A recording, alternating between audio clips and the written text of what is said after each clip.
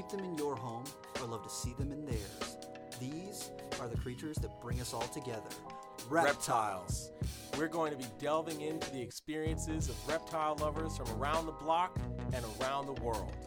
This is the Reptile Talk Podcast.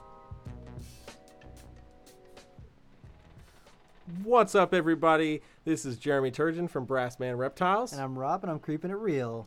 This is episode 18. Boom. And damn, so we're going into the, 4-month mark? Yeah, right around there. That's awesome. We're just barely legal. Oof. Oof. But boy. For tonight's episode, we have a very special guest with us tonight. We have, drumroll, we got Alan Both from Major League Exotics. Man, how are you doing this evening? Good, guys. How's it going? I'm Pretty doing good. Fantastic. Sweaty, very sweaty, but Yeah. I'm doing good. Yeah. It's hot. It's very hot. This last week has been oppressive. It's been unnecessarily hot. We live in the Northeast. We don't live in Florida. I don't know why it's so hot. Yeah, seriously. I don't know. Seriously. I don't know. I was just in North Carolina a couple days ago, and they were like in the middle of a massive heat wave, like basically 105 degrees every day. And I was like, I'm glad I came now. Sheesh. See, that's the type of weather where I'm like, oh, I wanted to come down here. Maybe I'll do some herping. And then you're like 105 every day. You're like, oh, nothing is going to be out. Yeah, no. No, I have to be out at like 4 a.m. Yeah. to find anything. Yeah, pretty much. Oh, man. So, Alan, I've known you for quite a long time. I always see you at the expos. You've been vending for quite a while now, and you do a lot of your own projects. And one of the projects that really geeks me out and I love checking in on you with is your Moellendorffi, your 100 flower snakes. And we were talking a little bit before the show that you've got some good stuff going on with that project. Yeah, I have some. This year, I have a patternless het hypo male that was finally big enough to breed. Ooh. And I think I got a good breeding from him. So waiting on some eggs from those. Those guys always seem to breed a little later for me. Mm-hmm. They're such a cool snake. If you haven't checked them out, you should Google them and check a picture. Pause the podcast and Google a picture because they're such a cool looking snake. Yeah, they're really cool animals. I enjoy them. They get pretty large too. People don't realize that they get so big. I mean the male is pushed 7 feet. It's a pretty big snake. Damn, that's so cool. Yeah, that's quite impressive. Oh, but you work with a lot of collared breeds. Did you say that those are your favorites, or what would you say is your favorite snakes you work with? Yeah, those are my favorites. I'm partial to some of the Asian rat snakes. I have some really nice Mandarin rats. I have blue beauties, and they're just they're full of piss and vinegar. Those things. So they're pretty cool to work with, but they'll keep you on edge when you open up the cage for 100%. sure. Oh, for sure, yeah. They get so big. They're giant. Like, if you haven't worked a big blue beauty, it is like, I don't even know what to compare it to because they're huge. They're like, I've worked a couple that are like 8.5, almost 9 feet long, and I'm like, this thing is unnecessarily large. The male I have on those he's a good 8 feet for sure. And he just he's fired up when he comes out of the cage. Their mouth is so big. Yeah. It's like handling a cobra. Yes.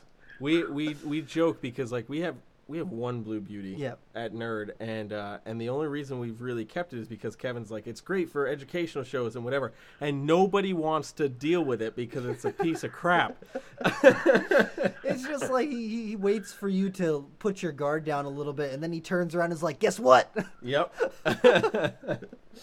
Oh, that's why it's good for educational purposes, keeping your toes. Yeah, Exactly. Today I'm going to show you how to get annihilated or not get annihilated Here's how you by a use massive a colubrid. 3.5-foot snake hook and still get bit in the face. Yeah.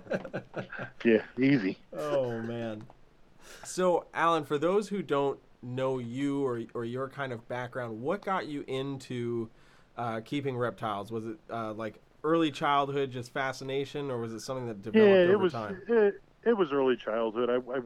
I worked as like a junior naturalist in a park when I was a kid. I was like 8 years old, and I went there and volunteered to clean mouse cages, and so I could get to play with the black rat snake that they had that's indigenous to New Jersey where I live here. Yeah. So that kind of got me into it a little bit. Then I caught a chain king as a kid. I kept that for a little while. And by the time I was old enough to have my own money and a job, 15 or 16 years old, I was, buying reptiles and getting them to breed. You know, making snake racks out of conduit and plywood. you know, and using the old fashioned heat tape that's made to keep pipes from freezing. Oh yeah. So we used to take metal conduit and we would put the 2 sets of metal conduit, so a hard plastic shoebox would fit in between the bars, and then we would take the old fashioned heat tape, and it was really made to only go to about 42 degrees, so that it would keep pipes from freezing. You wrap it around pipes in your house. Yeah. And it kept your pipes from freezing. So we would cut the thermostat off of that thing, which probably is pretty dangerous. Who needs those things? And then we would just wire it up to a rheostat, so we would get 100 degrees, and then we would just control it with the rheostat, and that was the primitive snake racks that I made when I was 16 years old. That's amazing. OG. That's like the mid '80s though. There were no snake racks. There were no right. There was no nothing. Had a clear Phillips plastic box, and soldered some holes in it and put it in between some conduit and some plywood on the ends and some heat tape and a rheostat, and there that was the beginnings of keeping snakes in boxes. Yeah. And I started out with colubrids. The first things I ever bred were corn snakes and fin king snakes, and I still breed them today because I like them. So that's awesome. Yeah, that's awesome. I feel like most of the people we've had on the show have basically been like from a young age, just infatuated, and I think that's the coolest thing. I mean, I certainly enjoy hearing about people who come into the hobby a little bit later because they like saw a video or somebody dragged them to a reptile show and like that was cool. But I never get tired of hearing the stories of like, man, when I was like 5 years old, I found this snake on the side of the road. It was the best freaking thing ever, and I've been fucking addicted ever since. Yeah. I mean, like I said, when I was 8 years old, I worked in this little county park, and they had a little nature center, and they had diamondback terrapins and the indigenous animals in New Jersey. They had diamondback terrapins, and they had box turtles, and they had chain kings, and black rat snakes and pine snakes, and I was just infatuated with that when I was a kid. Yeah. And then, like I said, once I got a little older, I got a job at a pet store when I was 15 years old, and I eventually got some stake in that pet store. I went from the assistant manager to the manager to having some skin in the game with it as well. And for sure. And then we had pet stores for a while. That was the mid '80s through the late '90s. I was always in pet stores, but back then I was always breeding some snakes and stuff. And in 1998, we closed the 2 stores because my partner and I just kind of, we were a little burned out at that point. Yeah. And he went on to do aquarium maintenance stuff, and basically I created a wholesale company called Reptile Kingdom, which I'm sure that's when I met Rob. I think when I had that company going. Yep. And doing all the reptile expos, and I mean I went to the very first National Reptile Breeders Expo, the very first Hamburg show, the very first Pottstown, Pennsylvania show. Like I remember doing those shows, and it's amazing what it's become from what it started as. You know what I mean? Hell yeah, yeah, that for shit's sure. Crazy. I remember like going to like really early Manchester shows, and it was like in the little gymnasium part of the hotel. The armory room. Yeah, and it literally had like a basketball floor on it. There's like the wood floor in there. Yeah, and it never had like a ton of vendors. I mean, it had a decent amount of vendors, but it was never like packed like the other places now. And just seeing it evolve and grow has been really crazy because they used to just do the Manchester show, I think twice. They did a spring show and a fall show, and you like saved up all your money, and then you went to the fall show and blew all your money at the fall show, and then you save up until spring, and then you blow all your money at the spring show. Yep, that's it. Yeah, I've ended that show from the very first one that was in that armory, and I think I had like the same spot that I have at the new Manchester show. Actually, like I had the end cap that's like right in the front. Right at the front. Yeah. That was the one that I had. Walked in that big garage door into that armory, and that's where my spot was, right in the front there. Yeah, I think you were on the left, tables. And there was like Regal on the right. Yeah, Regal was to the right. I was kind of dead center. Yeah. Dude, oh my goodness, that was a long time ago. Yeah. Not a long time ago, but it was like That was a while making ago. me feel really old that I, started breeding snakes in 1986. You know what? What's terrible? I was born in '89.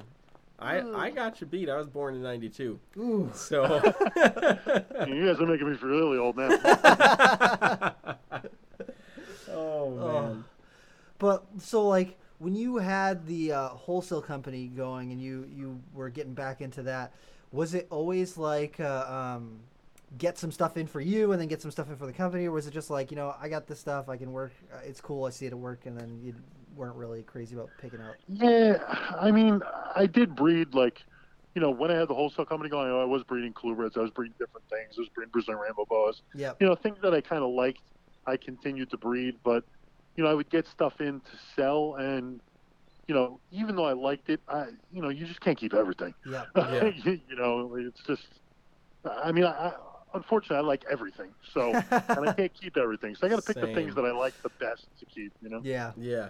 Yeah, 100%. I think that's what kind of gets people when they're first getting like into the hobby, when they're getting excited about it, and people who are just joining the hobby, as opposed to people who have like been in it for a little while. When you first get, your first snake or your first 2 snakes, you're like, I need 157 of these, and then once you had 157, you're like, maybe I need 20 of them. Maybe 20. Yeah. Maybe 20 is okay.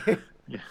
Once you clean 157 consecutively every week for an entire year, then maybe I need a couple less. Yeah, exactly. 100%. Exactly. Oof.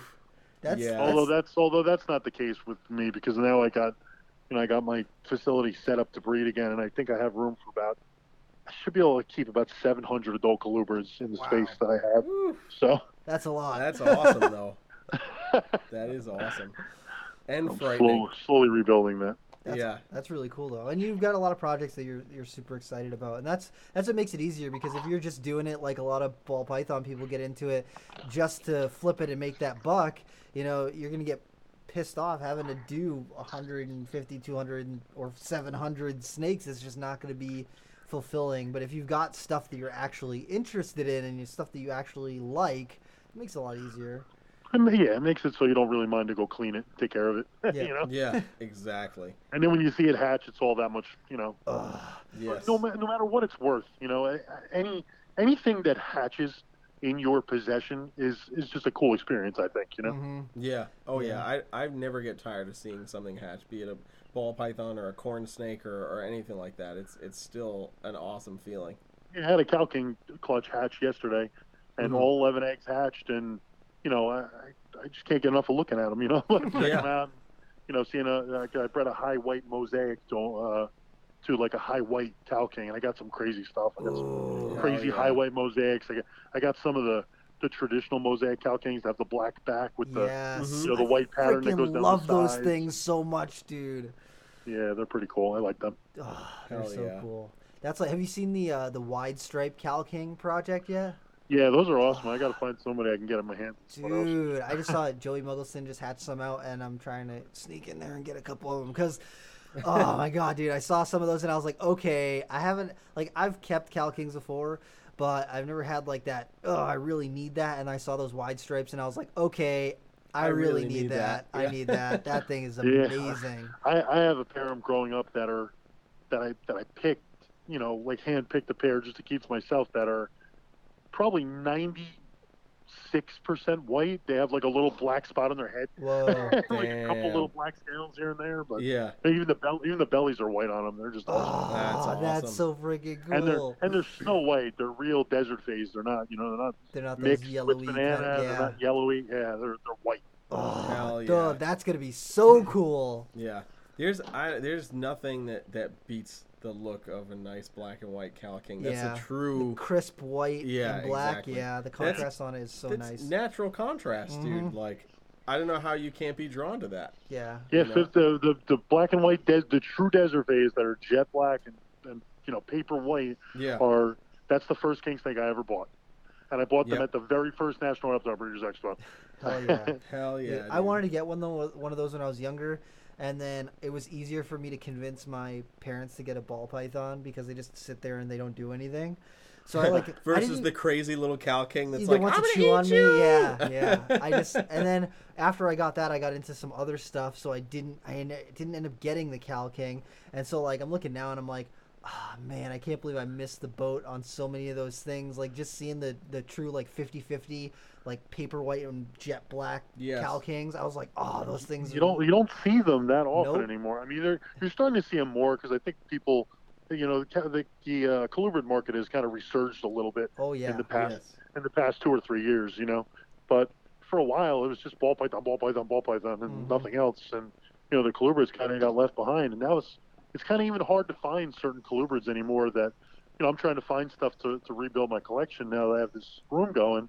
Yep. And, I can't find an albino prairie king, can't find a mole king, can't find an albino speckled king, things that I like them because they're interesting and they're not very common, but I can't even find them to buy to raise up to start up some breeding of them again, Well, fun fact that you should mention that we do have some albino prairie kings at Nerd. I just haven't posted them on the website. Really? Yeah, I'll shoot you a message afterwards and I'll send you some pictures and stuff. But I was looking at for the what are they? The Axanthic blonde subox, the Trans-Pecos rats, and I'm like, there's hardly anyone who's got them right now. I remember seeing those things at every expo always, and they were what, $100, maybe $150. Yeah, not anymore. Not anymore. Not anymore. I saw some people who are breeding some this season, so I'm waiting on eggs to hatch. But I was like, how come those used to be everywhere, but I cannot find them now? Yeah. And that's where I'm at right now with vertebralis, the Cape Gophers. I remember. Yeah, I've been searching those out too. Dude, if you find anybody that's got them, fucking let me know. I found one on Morph Market and fucking scooped it as soon as I saw it. I was like, "Hey, is it still there? Here's take my money. My money. Take my freaking money." Vertebralis are a touchy species. Just make sure you don't feed it anything too big too often. For sure. Because you'll wind up with a puking disaster. Yes. Yeah. Dude, I had a trio back in 2013, and I had to sell them because I had some stuff come up and just had to sell a few things, and as soon as I shipped them out, I was like, this was a mistake. Why did I do that? This was a freaking mistake. And as soon as I started like trying to find them again, I was like, do they just not exist anymore? Like, exactly. I found it's been hard. I've been trying to pick up more Pituophis myself. And, I got some albino Sonoran gophers. I have northern pines. I have black pines. I have Mexican pines, Stepijani, that are pretty nice that I'm growing up. So those are pretty cool. But it's just hard finding. I've been looking for some other gophers, especially the Cape Gopher. I love those Cape Gophers. Dude, they're so they're pretty, so amazing, and so full of anger. Not as much as the Blue Beauty snakes, but True, very true. Yeah. No, when I got that little girl in, as soon as I took the container out of the box, I just got that shh. And I was like, I love you already. I just think that it needs, like, as social media is picking up, as people are sharing the things that they're keeping and what they like, you're seeing more people getting into that sort of stuff, because it's like, okay, I've seen ball pythons in just about every color now, besides like maybe blue and green, but just about everything else. Okay, now what else? What else is there? And it's like, once you start to branch out a little bit and look around and see some of the other things that people are doing and working with and what they like, it's like... And realize that there are blue and green colubrids. Oh, yeah. Dude, I saw a video of this guy who had a big Boiga cyanea. And the thing is just like as green as a green tree python. It's got these giant silver eyes on it with the vertical pupils on it. And I was like, that thing's fucking amazing. It's so cool. Like I see the pictures of the little babies and I'm like, oh, that's kind of cool. It's like a little orange and it's got the little green head. But seeing like a big adult one, I was like, oh man, that is such a cool snake. Unfortunately, I can't have that stuff here, so it's sad.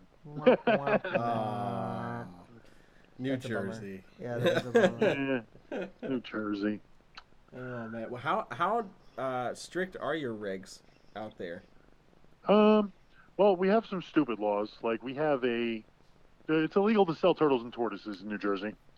Oh, wait, just flat tortoises out? too? That's probably our dumbest law, pretty much. It's a Board of Health regulation that was from probably the 70s. Yeah. No, it's from the 70s, Yeah. and it's something that just doesn't get looked at or turned over at any point. It's just it's some congressman's kid put a turtle in his mouth and got salmonella. Sick, Yeah. Went crazy and wrote a bill. Yeah. Sheesh. That sucks. So so we don't even have the 4-inch law. It's just basically no turtles, no tortoises. I can understand turtles because they're swimming in their own poop, but like tortoises, come on. Yeah, exactly.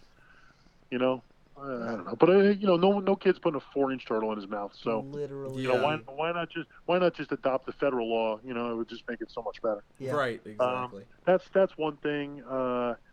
Corn snakes are tough, especially when you breed corn snakes like I do. They have to have red eyes. They can't have normal colored eyes because we have a corn snake that's indigenous here, and it's protected. So they just made all corn snakes that don't have red eyes illegal because they're afraid people will poach them if they allow that to go on. So that's another bummer. Damn. Another bummer for the pet trade is axolotls are illegal. What? Yeah, they're illegal in Maine Yeah, too. you can't own an axolotl in New Jersey, and the reason for that is a normal color phase axolotl looks just like a larval tiger salamander, Yep. and tiger salamanders are an endangered species in New Jersey. So they just put the whole kibosh on that situation. Damn. And then of course no crocodilians, no venomous. Yeah. No rear fanged. Which is fairly typical for a lot of states. I mean, that's not something that's so out there. Yeah, for sure. You definitely see that kind of blanket on crocodilians and venomous stuff through a lot of the Northeast. Honestly, I've worked with both crocodilians and I've worked with venomous snakes too. And it's not really a bad law when you see some of the people out there that are when you've been to the Hamburg show. Animals, honestly. Yeah. See people when I got to watch a 14-year-old kid walking around with a gaboon viper in a cup. Yeah, dude. That show is scary sometimes. Dude, I remember vending some show in the Poconos with Adam Harris, and as we were setting up, I just remember like it was like some kid who had like one of the first people through the door like came in and was like, "Do you have any copperheads?" And I'm like, "Where's your fucking parent?" Literally. Like, you are 12 years old at best. Like, why are you asking me for a copperhead? No. Yeah, no. Yeah. Ugh. I wish but there's some full-grown adults that shouldn't own venomous snakes too. Don't get me wrong. For sure. There's a lot of them.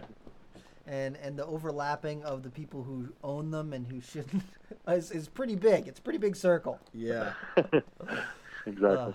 It's just like I wish that there was a way to get permits for venomous snakes in New England because they will not. Like every place in New England, they're like, haha, no, that is terrible. And I'm like, but they don't kill that many people. And they're like, but it's a snake, though. And I'm like, but dogs kill more people. And they're like, but it's a snake, though. New Jersey is the same way. And, unfortunately, when you start comparing things, you just open it up for more things to become illegal. You know what I mean? Like, you gotta be careful when you go down those roads because, you could be setting up a whole nother avenue for them to go after. If they ever tried to ban dogs, there would be another Revolutionary War. People would lose their probably minds. so, You can't ban the cute and cuddly things, but the snakes, man. Yeah, snakes are. Yeah. It's okay, It's okay. Do what you gotta do. It's terrible. Yeah. It makes me very angry. I just see like videos on Facebook of people training their dogs to like jump over 12-foot walls and like get into cars and shit. And I'm like, how come they can have that without a permit, but I can't get a permit for a copperhead? What is that? Yeah, right. I don't understand. Oh boy. While we're talking about laws, let's give a quick shout out to USARK, who Yeah. is constantly fighting the battle for us who go through this tumultuous time, especially with everything that's going on in the world. That's right. Hey, now. if you're listening, you're not a USARK member, $5 a month, do it. Do it right now. That's Go it. pause the episode, go sign up for USARK, and then come back and press start. Start. Yeah. Do it. Do it. So do you do a lot of field herping, or that's something you don't really? I mean, you love fishing, so I mean, you probably see some herps while you're out there doing that sort of stuff. When I have time, Rob. I mean, I love to go field herping when I have time. Yeah. But I kind of got a lot going on. Yeah.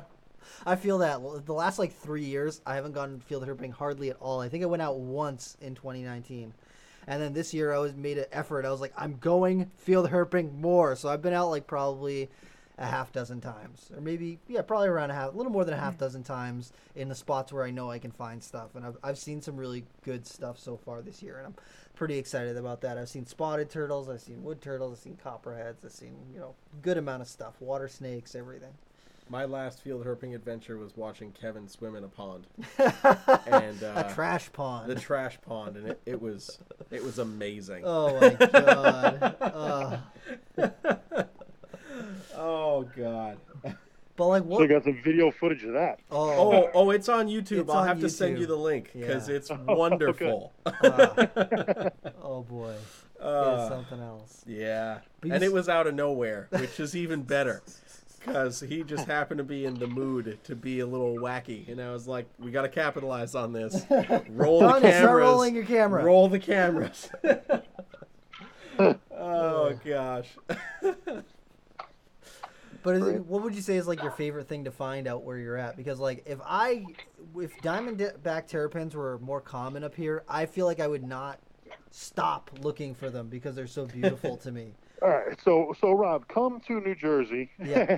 Oh, dude, don't tempt me. Around Mother's Day in May next year. Okay. And I will take you and show you diamondback terrapins by the hundreds. Oh, damn. Yes. Damn. I mean, there are a couple spots where if you time it out right, if you follow the weather correctly, I mean, you can see.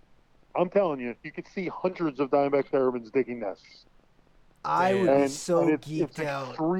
It's extremely, extremely interesting to watch them and video them and photograph them digging a nest because they dig a really, really, interesting nest. Basically, they come out of the water, which, they're coming out of like bays and tributaries. They're coming out of brackish water. Yeah. Mm-hmm. And they come up onto these dirt roads, and the dirt is hard as a rock. It's packed. Yeah, it's super packed. It's packed in, because cars drive on a lot of these roads, and the dirt is just packed in there, solid. So basically, they come up on land, the females, and before they do anything, they expel their entire bladder, and they soak the area of dirt to soften it up. Oh, wow. Wow. Yeah. And then they take their back legs, and they dig the complete nest with their back feet, and the entrance hole where the eggs are laid is probably, I don't know, maybe the size of a lemon cut in half. Wow. And they dig down into the nest with their back legs, and they dig the dirt out. And inside the nest, it's almost like if you cut a cross section of the dirt, it's a little tiny hole, and it's almost like a flask on the bottom where it bows out. So there's a place for the eggs to go. And a big female will lay, 12, 15 eggs sometimes. That is fucking awesome. And as soon as they start digging, as soon as the back legs start going, and the animal's digging, they go into a trance. So if you pick that turtle up mid digging, its legs will keep going like it's digging. Wow. Like it won't even know what's going on. It won't even know you picked it up. That's crazy. Yeah, it's unbelievable. And then they deposit the eggs and they cover them over, and then we find about 100 nests everywhere that are dug up by foxes that eat them all. No. Oh yeah, you find shells. The numbers of diamondback terrapin shells you find along the road, and I just go and I look at them and I photograph them. I never, as much as I love them, I never have an interest to poach them or take them. Yeah. But it's so interesting to watch them do it. It's so interesting to see them in their natural environment. They're such beautiful animals. They're so hard. They're probably right up there with spotted turtles for me. And spotted turtles are so beautiful. They're so gorgeous. And every time I see a spotted turtle, I'm like, this is a very special moment, and I'm just going to, like, soak it in because I just love the way they look. If spotted turtles were, like, legal to keep up here, they would be the perfect pet turtle. Yeah. They, like, don't get too big, super pretty. They're all black they got, like, orange and yellow on their face. They're just like, they're dreamy. Yeah, they're beautiful. Spotted turtles. Love spotted turtles. And then the Diamondback Terrapins, the colors are just, like, amazing. Yeah, the Diamondback Terrapins are fun to go herping for in New Jersey, and probably my next favorite thing is to go look for pine snakes. You know, to see pine snakes digging nests in the wild is also a completely surreal and interesting thing to watch and photograph and film, because pine snakes are the only snake in that family in Pituophis that actually really digs the nest. And that's why they have that big rostral plate on the front of their face. Mm-hmm. Right. They take that big rostral plate and they use it like a shovel, you know, and they dig probably like on a 45-degree angle, and they dig, you know, 3, sometimes 4 feet down into the ground. What? Okay, yeah. So you can take Rob to go find Diamondback Terrapins, and then you can take me to go find some Pituophis. You guys come down here and I'll take you. All right. Hell yeah. Hell yeah. That's amazing, though. It's herping the Pine Barrens with Alan. Fuck yeah. I am so about that, dude. I love field herping. It's just like getting to experience or just like see these animals out in their natural habitat is always mind-blowing to me. Just be like, you have been doing your thing for years and years and years and years, and you know, you're just surviving out here in the elements. You don't worry about, you know, bills or any of the crap that Donald Trump is doing or any of that crap. It's nothing that has to do with anything but just surviving to see the next day. And just like to see their natural colors in their natural habitat is always super interesting to me. Yeah. Absolutely. I mean, I can't even explain to you how a pine snake uses its nose to dig this. It's unbelievable. Yeah. You know, because your gopher snakes, all your bull snakes, they use gopher holes. That's why they're called gopher snakes. Right, so right. They use holes that are actually dug by another animal. They're not actually digging their own nest to lay their eggs. You know. Right. That's why northern pine snakes are just like one of my number one. I just think they're just amazing animals after seeing what they do. You know. Yeah. Yeah. Dude, I remember seeing some like those nice classic like black and white northern pines. Yeah, I breed those. That's another one that you don't see anymore. They're so beautiful, dude. If more people saw those, they would want to keep them because they're so amazing looking. Yeah, every year I sell out of those pretty quick because people are really into them. They're so cool. They're wonderful. I should have some really nice high white ones this year. Dude, you got to send me pictures when they're born. They're sure. born so giant. They're huge. Yeah. Oh yeah, they're born huge. Born huge. I mean, I can certainly appreciate that. The eggs are ridiculous. Yeah.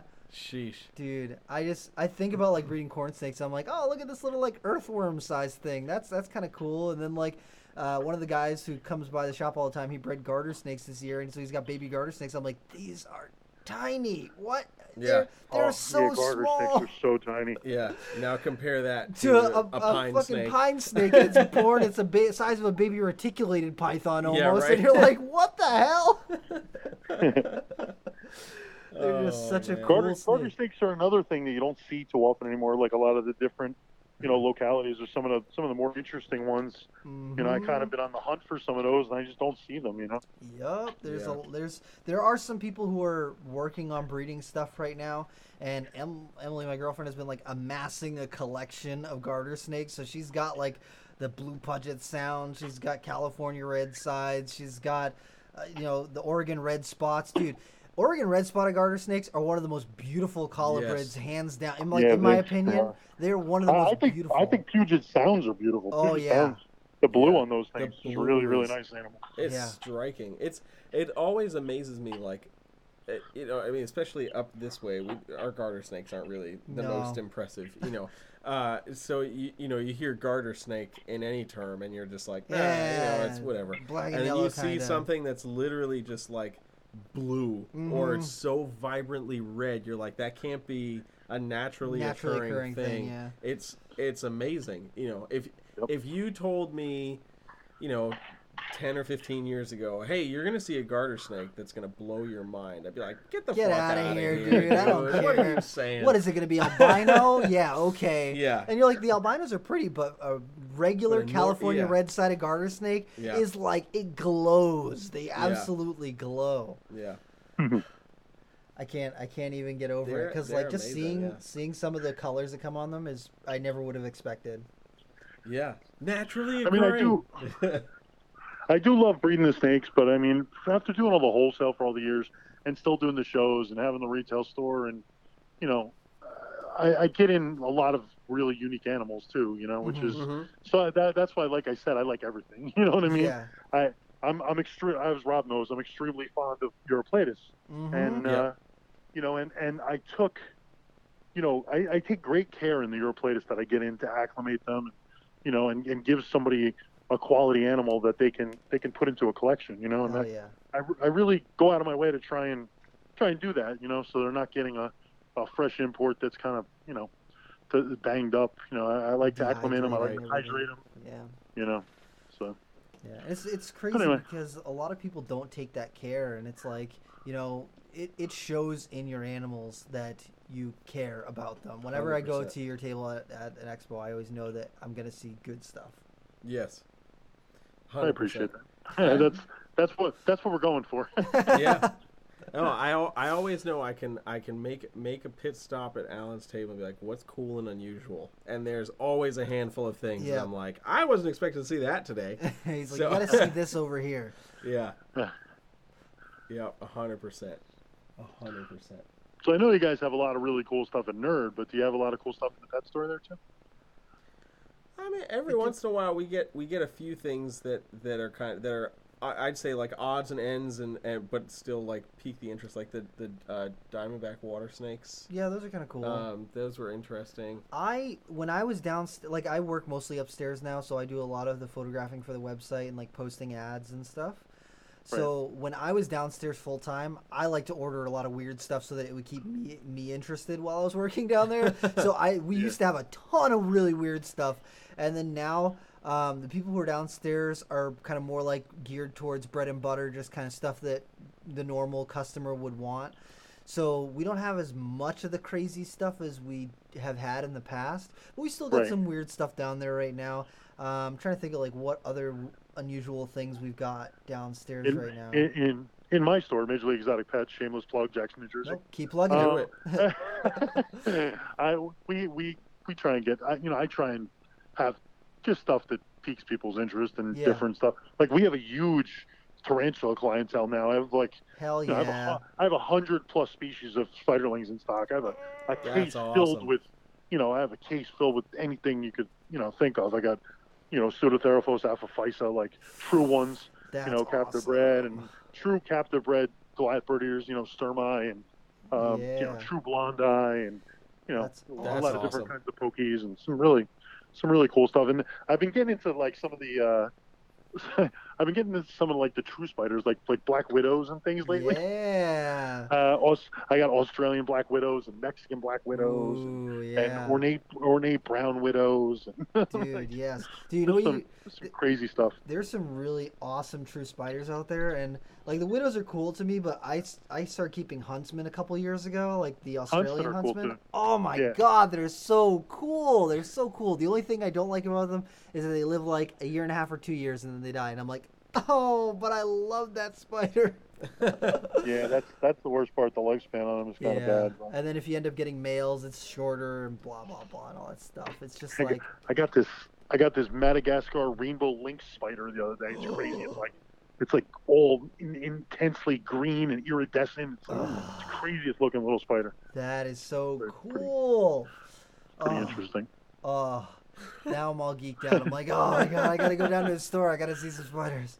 Because like I said, when I was downstairs, we had a lot of different variety of different stuff. But now, since it's like just regular pet store employees, we do a lot of like the common stuff. So we do curly hairs. We got like striped knees, the Simani. We got the Albopolosa. We got your pink toes and stuff like that.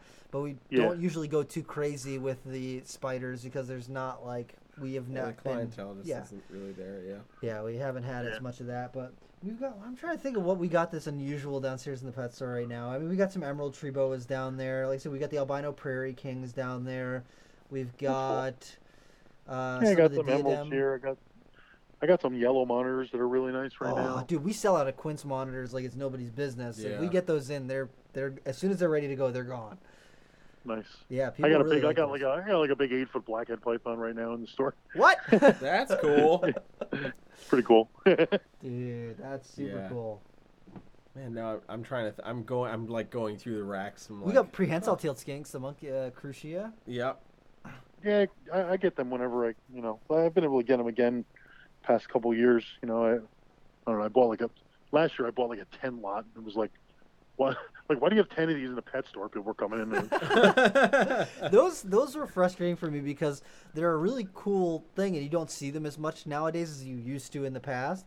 And I would get customers all the time who would come in and they'd be like, "Why is this lizard $1,000?" And I'm like, "Have you ever seen one of those before?" And they're like, "No." And I'm like, "That's why." Yeah. You've never even heard of this lizard before? Yep. Yeah. When I had my wholesale company, I used to buy those things from a big importer when it was legal to import them. Yep. And I used to buy them in a 50 lot for $20 each. Yep. For adults, and they'll be like, "Oh, this one's gravid. Put that one aside. We could sell that baby for easy $150." Yep. Let's all have a moment of silence for all the people wanting prehensile tail skinks that are like, "You got them for how much?" Excuse me, sir. Yeah, it was craziness. I mean, I brought in a shipment of ornate Uromastyx once, a 50 lot of those, and they were like $35. No, full on blue and yellow adults. Oh my God. Oh man. Oh, there are some upset people that are going to listen to this. Probably. How much? Then they're gonna go look on Fauna. Those were the days, fellas. Those were Yeah, for sure. Oof. The one importer that brought in the Madagascar, I remember getting 100 lots of gold mantellas for $400. Oh my God! It hurts because I love mantellas. Oh gosh. Oh man. Man. So in all those years of bringing in stuff, was there anything that you got in that you were just like, whoa, and it just like really blew you away? Do you guys know what Solomon Island eyelash frogs are? Oh yeah. Yes. Yeah. So I was getting them in regularly because Solomon Islands were coming in. I'd get the monkey tails. Yep. I'd get the Ugongalis, the big ground skinks from there. I'd get those guys, and you get white line geckos, and you get mangrove monitors, and all the stuff that comes from the Solomon Islands. So each shipment I would get those Solomon Island eyelash frogs because I thought they were really cool frogs, something you don't see very often, really unique looking animal, and they would always be like brown or kind of orangey brown, or sometimes you get one that's really nice orange, kind of cool looking. Yeah. And I got a shipment of those once, and they used to come in a milk carton stapled shut. Yeah. Mm-hmm. There would be like 6 in each milk carton. And I cracked open this one milk carton and I dumped it out, and there was one as yellow as a lemon, solid yellow, solid. The entire frog was solid bright yellow. Dude, yes. And this is before the internet. This is like when the internet was basically in its infancy. Yeah. Yep. And I posted a picture of it, and I sold it for like $600. Easily. Yes. It was like in the early 90s. Yeah. Oh man, they're cool, so freaking awesome, dude. That was probably one of the coolest things that I ever got in a shipment. That was just that, and the very first viper boa I ever saw. Mm-hmm. Right, you guys know viper boas, right? Oh yeah. Yep. So the very first one I ever saw, a friend of mine was a wholesaler. He brought it in. He goes, "I got this really nice viper boa. Are you interested in it?" He was wholesaling reptiles at the time, and this came into my pet store probably the one that I was running, 1988. He brings this thing in, Mm-hmm. and he puts it down on the counter, and it's basically as orange as a pumpkin, like solid dude. orange. And I'm like, wow, that's pretty cool. How much is it? He's like, $90. I'm like, all right, I bought it. I sold it for $199. And the next week I ordered another one. And he brings it, he puts it on the counter, and I'm like, what is this brown thing? He goes, that's a viper boa. And I'm like, what about the other one? The first one, yeah. I'm like, where's the orange one? The first one I ever saw was the most amazing one I've ever seen to this day. It was solid pumpkin. It was, I can't even describe how unbelievable it was. It was just unbelievable. Yeah. Oh man. And I just assumed, because it was the first one I ever saw in my life, I assumed that's what they all look like. Right. Oh, damn. That was 4 years before Jeremy was born. Great. Fan-fucking-tastic. Dude, I can't even imagine. I'd be like so bummed. They'd be like, "Wait, you're telling me that they're all brown? They're not." Immediately going through sales records, and be like, "Find the motherfucker I sold this to. Get it back." Yeah, I'll give you an extra $50 to take it back. Yeah. I looked at the guy and I'm like, really? I'm like, this is what it's supposed to look like? Yeah. Yeah, you couldn't have like hinted. Why didn't you tell me that in the first place? Yeah, exactly. You couldn't have hinted that this was something special. Yeah. Oh boy. Oh, like, God. Don't sell this for dirt cheap, or don't sell it at all. You know? Don't sell it at all would be the way to go. Yeah, exactly. Oh my gosh. Viper boas were the second snakes I ever got, which is like, why would you ever do that? I don't know why you would do that. But literally, I got a ball python and I was like looking around at other stuff that stays. How does that work, Rob? Ball python, viper boa. Okay. Yeah. Well, I was into snakes for a really long time, and I wasn't allowed to get snakes when I was a kid because my dad's terrified of snakes. To this day, he's still afraid of snakes. So I wasn't allowed to get pet snakes until I started high school. And when I started high school, I like wrote my dad this big long like letter being like, "Look, I'm trying to do good in school and blah blah blah. I should get a pet snake." So he let me get the ball python. And after that, I was like, I need other snakes. But I've been studying snakes and, like, you know, reading as much books and everything as I could from when I was 5. So, like, by the time I had actually the ability to keep snakes, I'd already had, like, 10 years of researching snakes under my belt.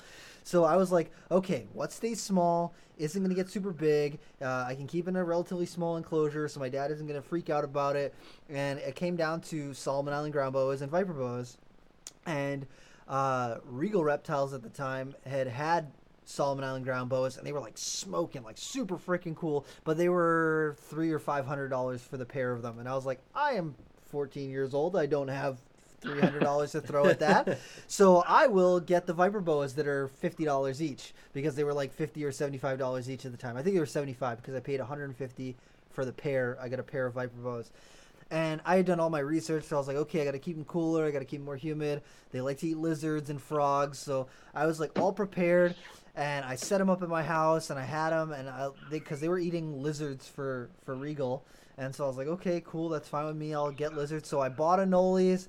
I tried feeding them anoles. They wouldn't eat. I tried getting house geckos. They wouldn't eat the house geckos. I tried getting tree frogs. They wouldn't eat tree frogs. And I went for like a month and a half or 2 months of them not eating, and I was like, crap, this is my second and third snake, and I'm failing miserably. So during that time where I was trying to get them to eat, I was just like saving up my money and saving up my money and saving up my money.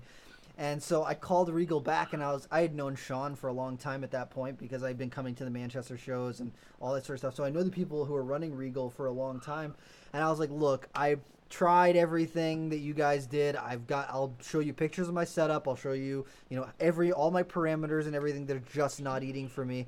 Is there any way I can bring him in and trade him in for something else? And he was like, maybe something.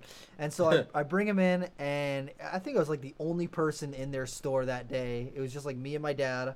And I was like, look, you guys have had these Solomon Island ground boas forever. I know they're eating rodents for you. I know that you got them priced at X amount. Will you take a little bit less? Because I really want those, but I can't, I don't have as much money. And they're like, you know what?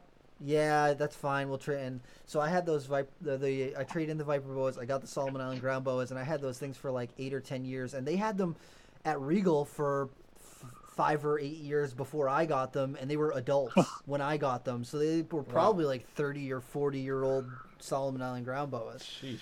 Yeah, and they were great, and I did educational programs with them. I love those snakes. They were so cool. And the female was like one of those tan ones with like the checkerboard belly, and the male was like a brick red brown color with like these super clean stripes on them. And I just thought those things were the coolest things. And so those ended up being my like next snakes that I got.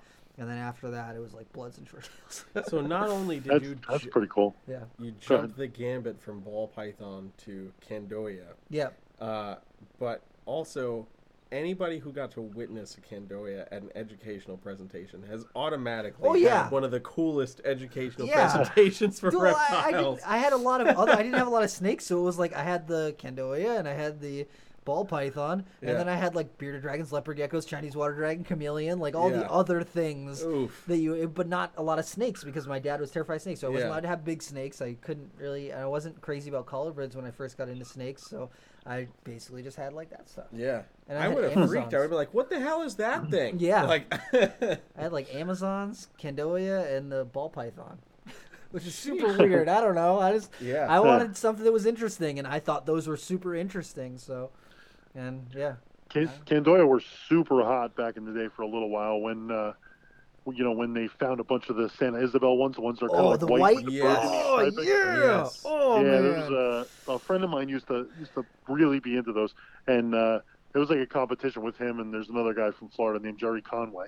Yeah. Jerry Conway bred the heck out of those things, and he had some of those animals were just outrageous, spectacular, just white with like burgundy striping. Really cool animals. Yeah, I heard that he actually just passed away last year, Jerry Conway. Really? I did hear that. I didn't hear that.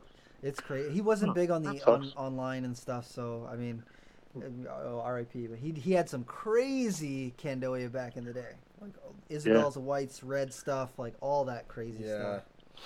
Yeah, it's amazing because, like I said, I started messing around with this stuff in 1986. So, that's 30 plus years. It's kind of a long time, and so many of these people in this business that I've got to know, some that were really, really good friends of mine, and they're starting to pass away, and it's kind of disheartening a little bit. People that taught me so much, with this business.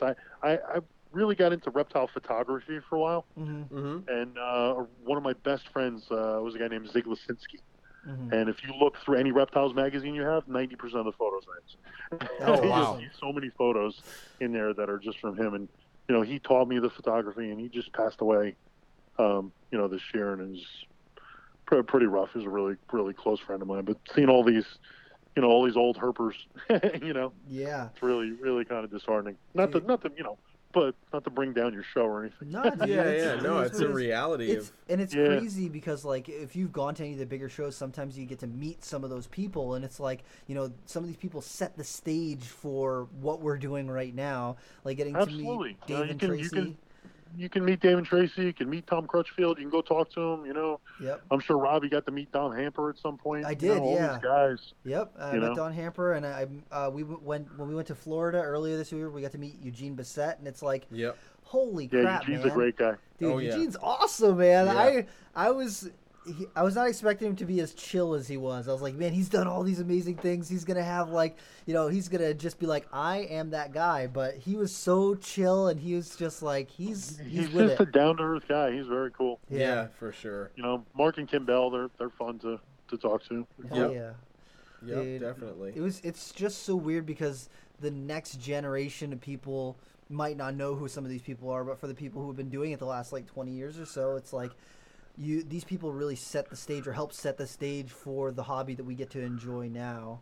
And absolutely. To be able to meet them and to think that it wasn't that long ago that these people were really, doing it. They were breeding some of the first, ball python combos, or they were breeding, Bill and Kathy Love doing a lot of the corn snake stuff. And it's just crazy to have met those people who were, who set that all up.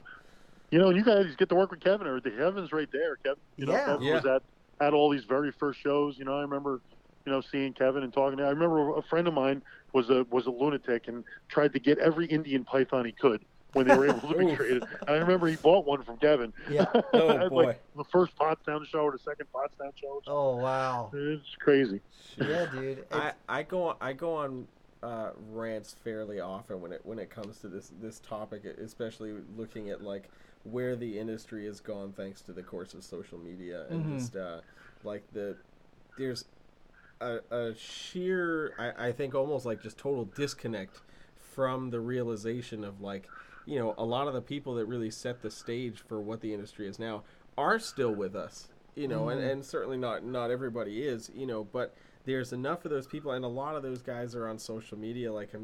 Tom Crutchfield's very, very active on social media compared to most of the other old school herpers. But like reaching out to these guys and asking a question is comparatively what it was 20 years ago, very easy to do now, you know. And I mean, it's hard to beat, you know, trying to get your information from literally like the founding source of so much of what we're doing. And like there's like a total disregard for that. It's like, no, I watched this YouTube video. I think I figured it out. Or I'm a part of like 100 Facebook pages and groups. So like, I know everything now, you know, like it's fine. Yeah, but I mean, I watched a YouTube video from some guy that started keeping reptiles 73 minutes ago.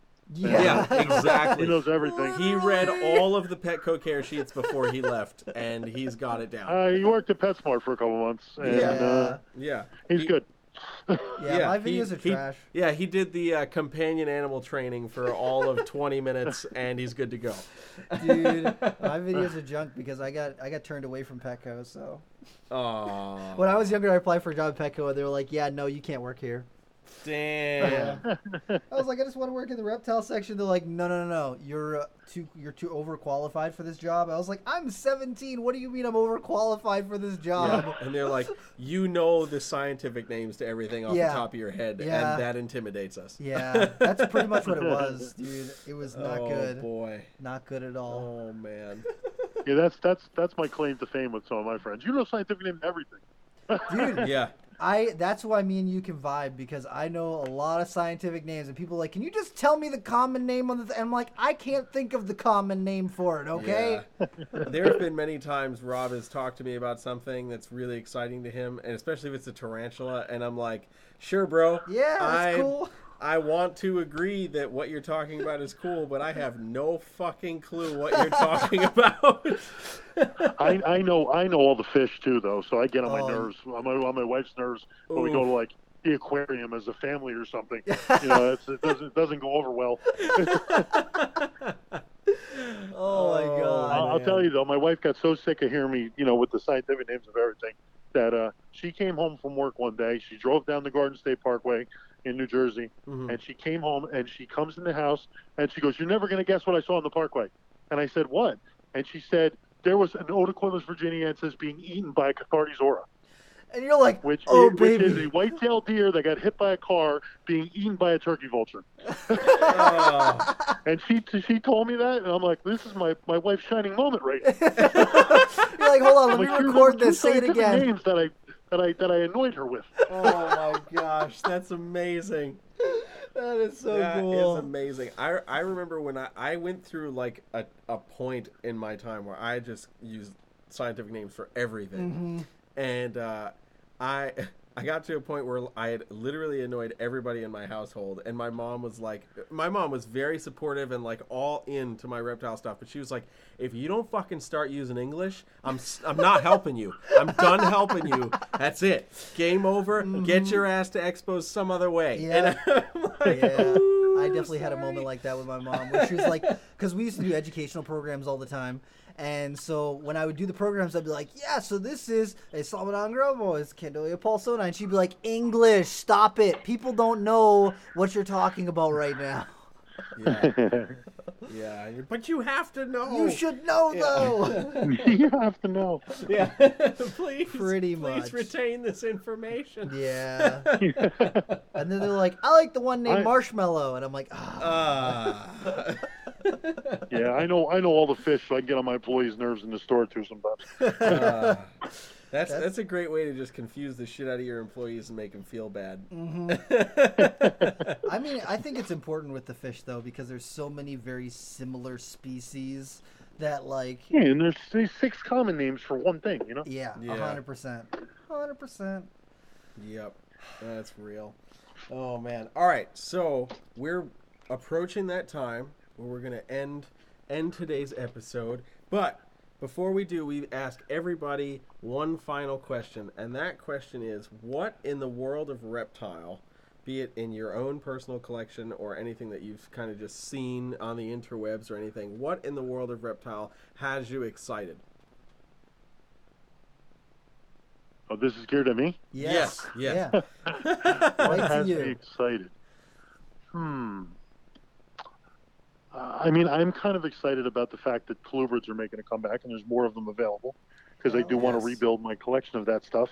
And you know, there's some animals that I'm searching out that I'm hoping to find, and you know, I don't want to just find whatever. I want to find really nice ones. You know what I mean? Yeah, for sure. You know, so getting more opportunity to find some of those species that I want to work with again, that I've worked with before. You know, that's kind of got me excited. That's what I'm looking forward to as far as this business goes. I mean, you know, I have a lot going on because I still wholesale pet stores and I have a retail store, you know, and I still do reptile shows if they ever happen again. So, fucking COVID. Yeah, you know, right. So I have, you know, so I do have a lot going on, but you know, the thing that I like the most is, you know, like I said, breeding the animals and seeing them hatch, and you know, kind of not much beats that. That's kind of the most exciting thing for me with the whole reptile business, you know. 100%. Hell yeah. So, if people want to find out more about you and your business and what you're doing, where should they look you up? Look us up on, well, we have a website, but it's just basically a landing page. It's not that great. It's www.majorleagueexoticpets.com. And then we have a Facebook page at MLE Pets, and we have an Instagram page at Major League Exotic Pets. So those probably would be the best places to go, I would say. If you're in the New Jersey area, we're located in Jackson, New Jersey. So you can come check us out. Go visit. Wear a mask. Yes, wear a mask. Socially distanced, but you can come in, but you got to stuff. wear a mask. It says so on the door. That's Boom. right. That's right. We're with Follow it. the printed signs. Oh, man. Alan, thank you so much for chatting with us, man. We really appreciate it. Love geeking Thanks, guys. out. I enjoyed talking to you and, you know, bringing up some things from the past that are, I like to tell stories from the past. I got many more of them. Oh, yeah, man. We'll have to have you back on again. So thank you very much, and I hope you have a good night. Thanks, guys. Take care. Bye-bye.